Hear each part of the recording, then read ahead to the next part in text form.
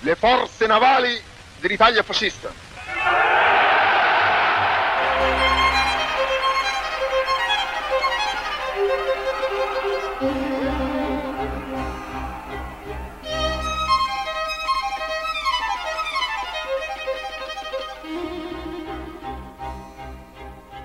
Hello and welcome to the pilot episode of Flirting with Fascism, and I'm your host Zubin. Imagine you're living in a state where the majority of citizens are Harry Potter fans, and you have a government of hardcore Potterheads in power. There's also a sizable minority of Lord of the Rings fans living in the country, and there's been historic animosity simmering between the two groups. Now, as a Harry Potter fan yourself, you frown upon anyone in your family marrying a Lord of the Rings fan. You don't want your kids dating anyone who reads Tolkien. You won't even rent out your apartment to them. You'd prefer living in a housing complex that had only Potter fans. You always harbored a little bit of resentment for them. You talk in hushed tones about how fanatical Lord of the Rings fans were, how they were so wedded to their pet fairy tale, how they couldn't really be trusted. But you'd always do it behind closed doors. You always considered yourself and your fellow Potter fans to be pluralistic. In public, it was expected to be politically correct when talking about minorities. But now, ever since these fanatic Potterheads came to power, it has become cool to be openly jingoistic about your pet fairy tale. You feel empowered. After centuries, you've been allowed to unapologetically assert your identity as a Potter fan, to the point where Lord of the Rings fans are now openly derided in your social media cliques and WhatsApp groups. But you consider yourself to be a nice person. You wouldn't approve of outright physical violence against minorities. You don't identify with the more militant and violent factions of the hardcore Potterheads. And yet, you're happy. You're happy that this new government and its bombastic, charismatic leader is showing these LOTR fans their true place. You're having your Schadenfreude moment. But what happens once these pesky minorities have been put in place and relegated to second-class status? What happens when there's no external enemy left to subdue? Well, if history is any indicator, these zealots will then turn inward. They will then set up litmus tests for who among the believers is a true blue Potterhead and who isn't. Because totalitarianism that thrives on the identity politics of us versus them will always need an enemy to justify its existence. So, perhaps you're a proud Potter fan, but you don't want to dress up in a wizard's cloak and a funny hat all the time. You feel that's pushing it a little too far. Well, guess what? Now you're gonna be branded an evil liberal. It is people like you who are ashamed of Harry Potter traditions and diluting our rich culture. Or let's say the government raises taxes to build a grand temple in honor of Dumbledore. Well, sure, you're a Potterhead, but now you feel this is a bit excessive. You'd rather have your tax money used to build better schools for your kids or healthcare when you grow old. So you and your liberal Potterhead friends decide to register your protest against this wasteful Dumbledore temple. Well, sorry to break it to you, but you cannot protest anymore. Because when Lord of the Rings fans were protesting for their rights, you were silent. You watched as your government of Potterheads subdued them with brute force and passed draconian ordinances making peaceful assembly unlawful. You were silent when those shouting on the streets were booked under sedition laws and condemned as subversives. Well, guess what? Now you are the subversive. Hannah Arendt says something interesting on this point in her book, The Origins of Totalitarianism, and I quote, "The disturbing factor in the success of totalitarianism is rather the true selflessness of its adherents. It may be understandable that a Nazi or a Bolshevik will not be shaken in his conviction by crimes against people who do not belong to the movement or are even hostile to it. But the amazing fact is that neither is he likely to waver when the monster begins to devour its own children, and not even if he becomes a victim of persecution himself. End quote. We learn from history that we learn nothing from history. I know Hegel's quote is a bit of a cliche, but if you're a product of the Indian education system, especially technical education like I am, this is absolutely true for us. So, with this podcast, I'm going to quote a wide range of books on the subject of fascism and totalitarianism, and I'm going to cite historical examples to show you that this resurgence in far-right authoritarianism that you euphemize as wink wink development is boringly copy-pasted from early 20th century Europe. It was tried and it failed miserably everywhere. And I'm going to talk about how to identify authoritarian behavior and signs that freedom and democracy are in peril. The word fascism comes from the Italian word fascio, which basically described Italian revolutionaries from the late 19th century. They were peasants who rose against their landlords. But now the term is broadly used for any authoritarian and nationalistic right-wing system of government that practices forcible suppression of opposition and strong regimentation of society. Now I must add a disclaimer here. Even though this podcast is called Flirting with Fascism, I'll be citing various examples of left-wing authoritarianism and other forms of totalitarianism as we go along. So this isn't strictly a history of fascism per se. What distinguishes fascism from other totalitarian isms, and I quote Robert Paxton in his fantastic book, The Anatomy of Fascism. Fascism does not rest explicitly upon an elaborated philosophical system, but rather upon popular feelings about master races and their rightful predominance over inferior peoples. How fascism differs from other totalitarian ideologies, whether it is communism or Islamism, is that the rightness of fascism does not depend on the truth of any of the propositions advanced in its name. Fascism is true insofar as it helps fulfill the destiny of a chosen race or people who are locked with other peoples in a Darwinian struggle.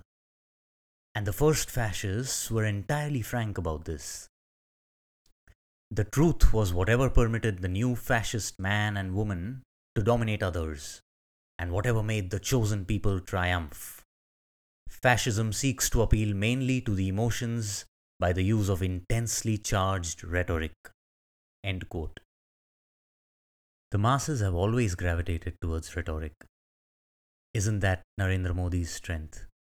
A fellow who has never given an impromptu interview, a fellow who thinks climate change isn't real, but our ability to withstand the cold is diminishing, a fellow who thinks plastic surgery was practiced in Vedic times and cites Karna and Ganesha as proof.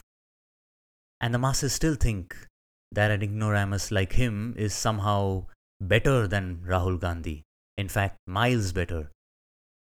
Because the former uses rhetoric with great skill, while the latter is kinda more subdued, more of an introvert.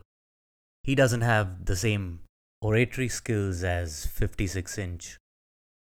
British scholar Roger Griffin says, fascism at its core is a form of populist ultranationalism. Allied to it is a conspirational view of history as a battle between the good and evil camps, between the pure and the corrupt, in which one's own community or nation has been the victim. In this Darwinian narrative, the chosen people have been weakened by political parties, social classes, unassimilable minorities, spoiled rentiers, and rationalist thinkers who lack the necessary sense of community. The belief that one's group is a victim, a sentiment that justifies any action without legal or moral limits against its enemies, both internal and external. dread of the group's decline under the corrosive effects of liberalism and alien influences, the need for closer integration of a purer community by consent, if possible, or by exclusionary violence, if necessary. The need for authority by natural leaders, always male, culminating in a national chief who alone is capable of incarnating the group's destiny. Quote unquote, Hindu Hriday Samrat. The superiority of the leader's instincts over abstract and universal reason, the legitimization of violence against a demonized internal enemy, brings us closer to the heart of fascism. End quote. How eerily familiar is this? Notice how the Hindutva Brigade constantly harps on the Hindu Holocaust and the blood-curdling atrocities committed by Islamic invaders, and how they somehow think it is alright to put those crimes committed by a bunch of medieval marauders from centuries ago squarely on the heads of a group living amongst us today, simply because this group subscribes to the same fairy tale as the medieval invaders.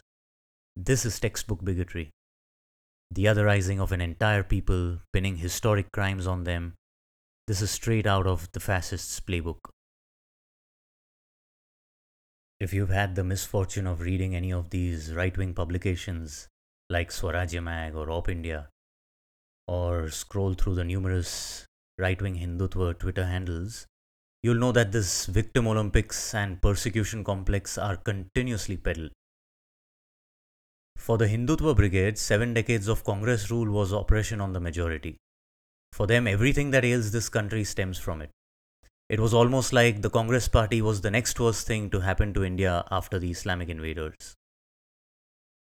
In the book, How Fascism Works, The Politics of Us and Them, Jason Stanley says, and I quote, "The mechanisms of fascist politics all build on and support one another. They weave a myth of a distinction between us and them, based in a romanticized fictional past, featuring us and know them, and supported by a resentment for a corrupt liberal elite who take our hard-earned money and threaten our traditions. They are the lazy criminals on whom freedom would be wasted. They mask their destructive goals with the language of liberalism and social justice, and are out to destroy our culture and traditions and make us weak. Fascist politics traffics in delusions that create these kind of false distinctions between us and them." End quote. Does that sound familiar to you? Persecution complex and victimhood are the keystones on which fascists build their fort. It is the means by which fascists will justify the violence they unleash on the others, the enemies of the people, the anti-nationals, the commies, the Tukre gang. Every totalitarian regime in history has needed a Tukre gang to validate its existence and justify its atrocities. For the Nazis, it was the November criminals. What happened was, Hitler propounded this conspiracy theory that the German army had not been defeated on the battlefield in the First World War, but was stabbed in the back by the enemies at home. Hitler convinced the masses that the Weimar government of the time signed the Treaty of Versailles prematurely and made Germany subservient to the victorious Allied powers. Of course, it was an outright lie. The truth is, General Ludendorff, the actual leader of the High Command, had insisted on September 28, 1918 on an armistice at once, and his superior, Field Marshal Hindenburg, had supported this.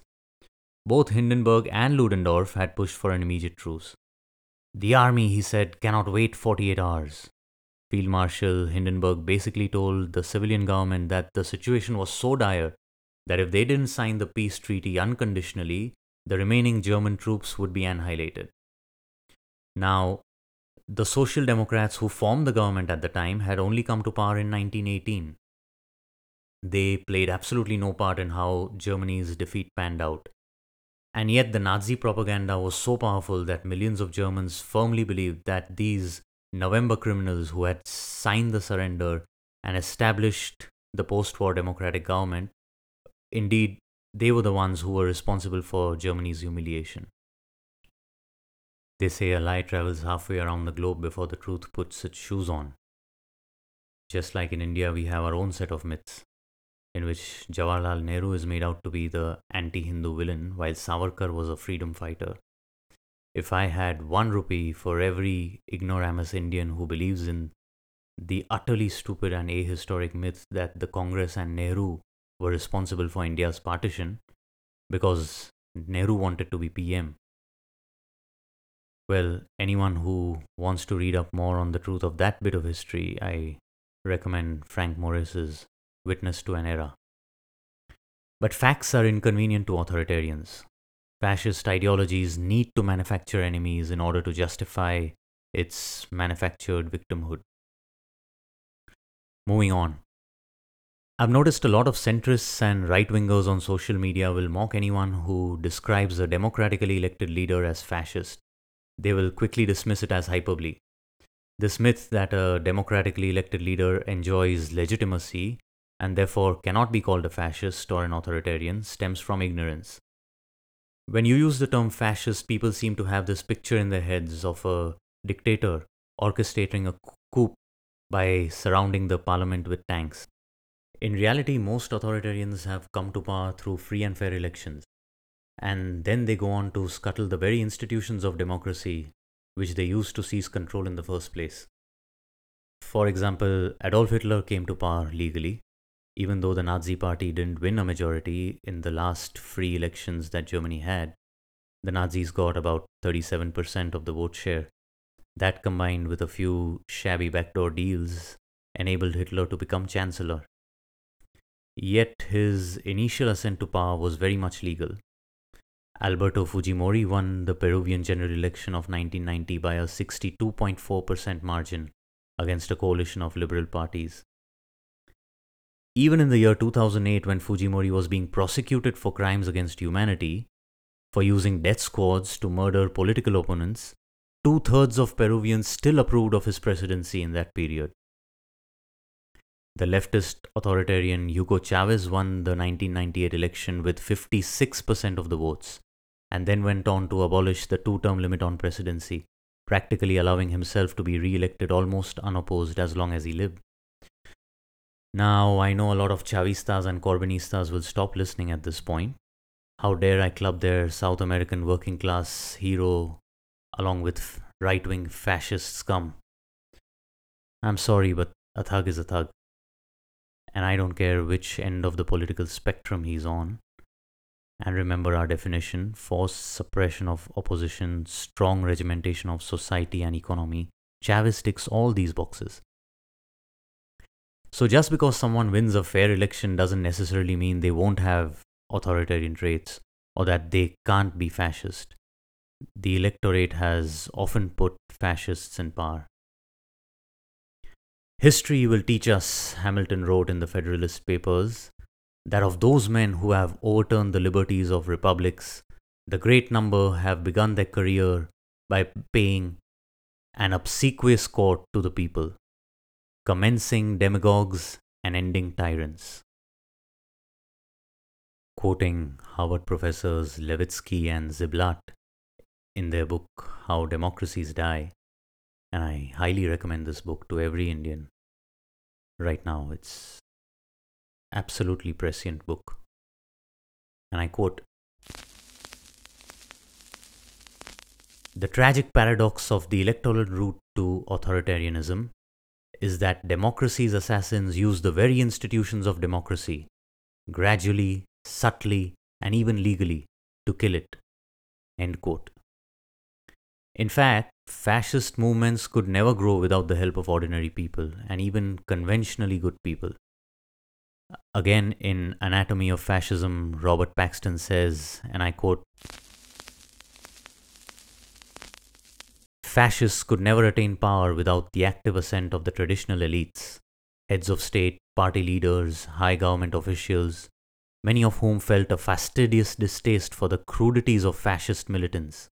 The excesses of fascism in power also required wide complicity among members of the establishment, magistrates, police officials, army officers, businessmen. To understand fully how fascist regimes worked, we must dig down to the level of ordinary people and examine the banal choices they made in their daily routines. Making such choices meant accepting an apparent lesser evil or averting the eyes from some excesses that seemed not too damaging in the short term, even acceptable piecemeal, but which cumulatively added up to monstrous end results. End quote.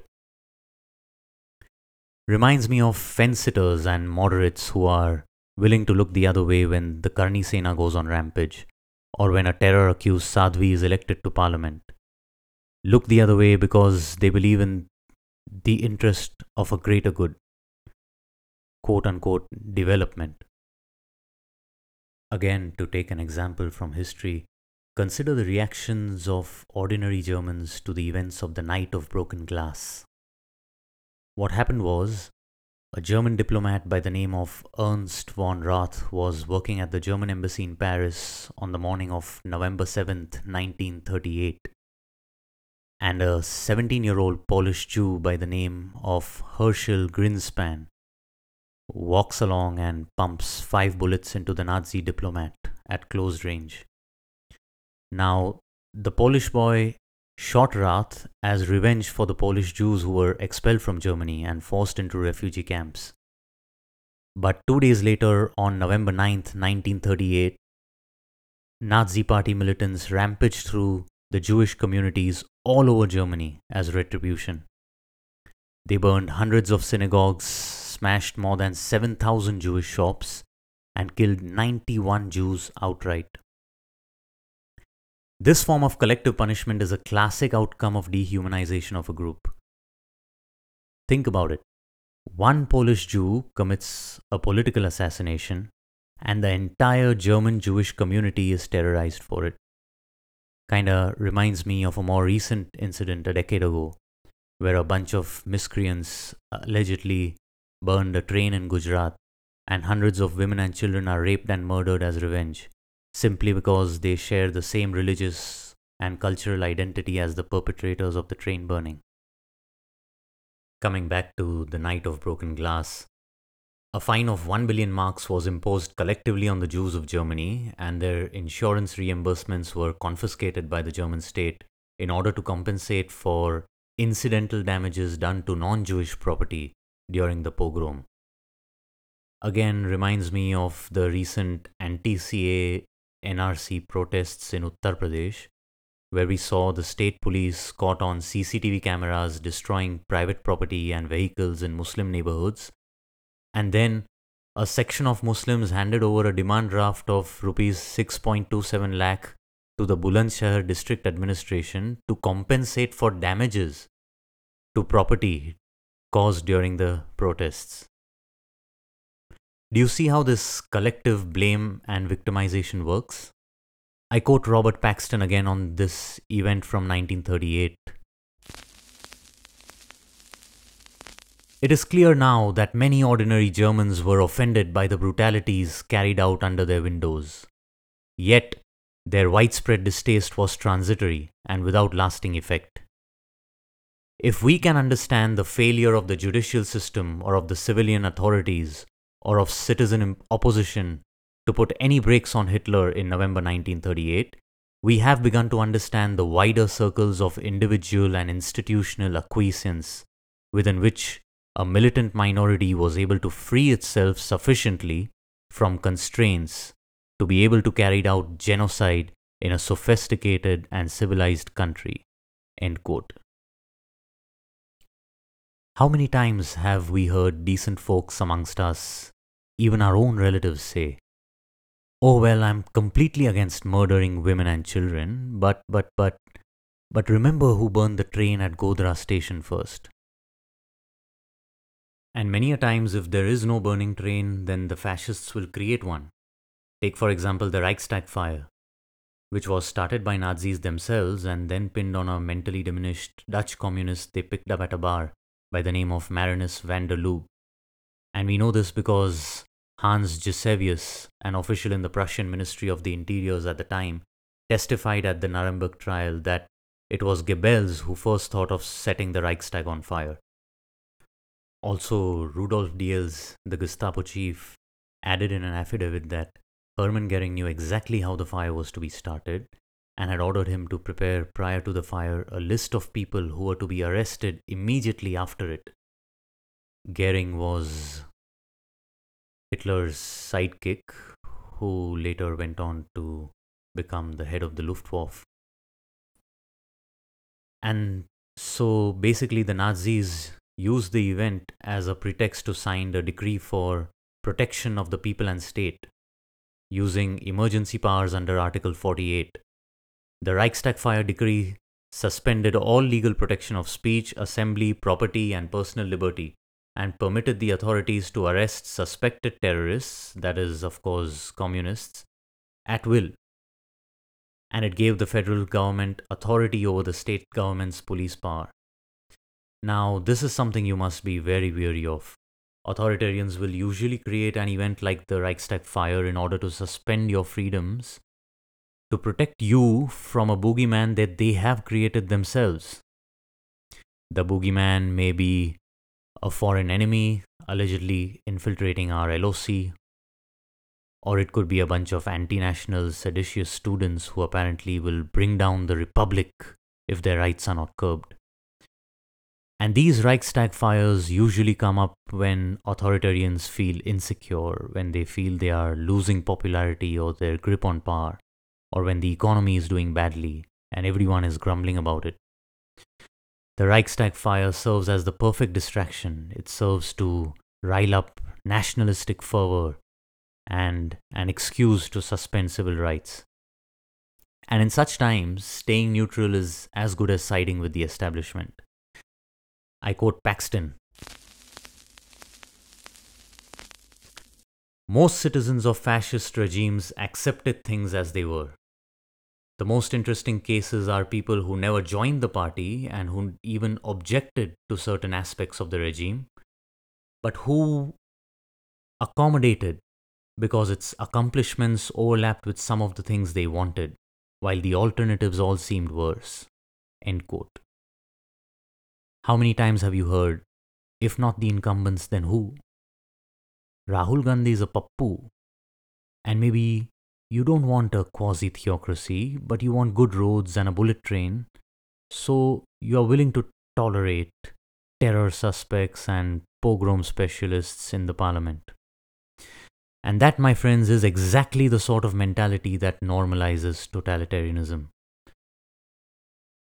It's the kind of mentality that takes a country from saying anti-Semitic conspiracies in hushed tones behind closed doors to full-fledged concentration camps. And it has happened so many times. Germany, Armenia, Bosnia. Impossible to cover all of them in one episode. There's one more category of tacit neutral supporters that I must add here. People who claim they don't endorse far-right Hindutva thuggery, but they voted for their anti-corruption agenda. There is no better example of the shocking ignorance of educated Indians than this. Anti-corruption has been every authoritarian's favorite agenda throughout history. Every dictator and strongman, from Iranian mullahs to Bolsonaro in Brazil to Chavez in Venezuela, all of them rode the anti-corruption wave. In India, corruption is a cultural problem. I work on an offshore oil rig with workers who hail from all corners of the country. In a way, the rig is a microcosm of India itself. And I see people hoarding coveralls and safety items and consumables in their personal lockers, more pairs than they can possibly use in a whole year, and creating artificial shortages. I see it all the time. Even though the stuff comes every month in cargo containers, I see folks carry imported tools and wrenches home when they sign off. And I hear stories of how even at the village Gram Panchayat level, elections involve massive bribes to sway votes. If you have read Catherine Eban's Bottle of Lies, you'd know that the kind of criminality and corruption in India's private pharma companies make Robert Mugabe look like an amateur. So if you think that only one political party has a corruption problem and only one allegedly squeaky clean strongman who hobnobs with crony capitalists and uses their private jets during campaigning is going to clean this country up, You're one of two things. You're either extremely naive, or you are hiding behind this charade of anti corruption, but you secretly endorse the toxic identity politics that these authoritarians stand for. Now, moving on. How do you identify signs of totalitarianism early on? Professor Levitsky and Ziblatt list the four key indicators of authoritarian behavior in How Democracies Die. And I quote the first one: rejection of democratic rules of the game. Do they reject the constitution or express a willingness to violate it? Do they suggest a need for anti democratic measures such as cancelling elections, violating or suspending the constitution, banning certain organizations, shutting down the internet, or restricting basic civil or political rights? Indicator number two: denial of the legitimacy of political opponents. Do they describe their rivals as subversives?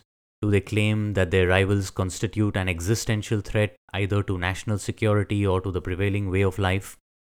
Seculars, anti-nationals, 50 crore ki girlfriend, etc., etc. Do they baselessly describe their partisan rivals as criminals? Do they baselessly suggest that their rivals are foreign agents, in that they are secretly working in alliance with a foreign government, usually an enemy one? Indicator number three: toleration or encouragement of violence. Do they have any ties to armed gangs, militias, guerrillas, or other organizations that engage in illicit violence? What would you call Karni Sena, Bajrang Dal, and the RSS? Have they or their partisan allies sponsored or encouraged mob attacks? Have they tacitly endorsed violence by their supporters by refusing to unambiguously condemn it and to punish it? Indicator number four: readiness to curtail civil liberties of opponents, including media. Have they supported laws or policies that restrict civil liberties, such as expanded libel or defamation laws, or laws restricting protests, criticism of government, or certain civil or political organizations? How about putting politicians under house arrest for months together? Have they threatened to take legal or other punitive action against critics in rival parties, civil society, or the media? Have they praised repressive measures taken by other governments, either in the past or elsewhere in the world? If you think about it, all four indicators are pretty much present in India. You'll find numerous examples that will tick all four boxes. Moving on, demagogues attack their critics in harsh and provocative terms, as enemies, as subversives, and even as terrorists. When he first ran for president, Hugo Chavez described his opponents as rancid pigs and squalid oligarchs. As president, he called his critics enemies and traitors. Fujimori linked his opponents to terrorism and drug trafficking. Italian Prime Minister Silvio Berlusconi attacked judges who ruled against him as communists. Journalists also became targets. Ecuadorian President Rafael Correa called the media a grave political enemy that has to be defeated. Turkey's Erdogan accused journalists of propagating terrorism. Well, in India, when university students are protesting, the Hindi news media is covering snowfall in Nainital. I'm not even joking on this. That's exactly what they were doing on the night of the Jamia protests.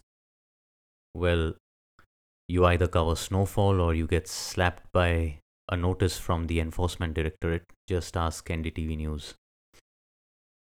Similarly, in Russia, after Vladimir Gusinsky's independent NTV television network earned a reputation for being a pain in the neck, the Putin government unleashed the tax authorities on Gusinsky. They arrested him for financial misappropriation, and he was later offered a deal straight out of a bad mafia movie. Give up NTV in exchange for freedom. Of course, he had to take the deal and turn over NTV to the giant government-controlled energy company Gazprom. and then he fled the country. In just about every case of democratic breakdown, would-be authoritarians, from Franco, Hitler, and Mussolini in interwar Europe, to Marco, Castro, and Pinochet during the Cold War, to Putin, Chavez, and Erdogan, all of them have justified their consolidation of power by labeling their opponents as existential threats. It was Voltaire who said, "Those who can make you believe absurdities can make you commit atrocities." This is especially true today in the age of social media and WhatsApp. So safeguard yourself. Don't fall for fascist propaganda. Learn from history so that you're not doomed to repeat it. And with that, I'll end this episode. Thanks for tuning in. And if you have any suggestions and feedback or ideas for what you'd like covered in the next one, get in touch on Twitter. My handle is @ZMadon, that's @ZMADON. Please leave your comments. Until next time.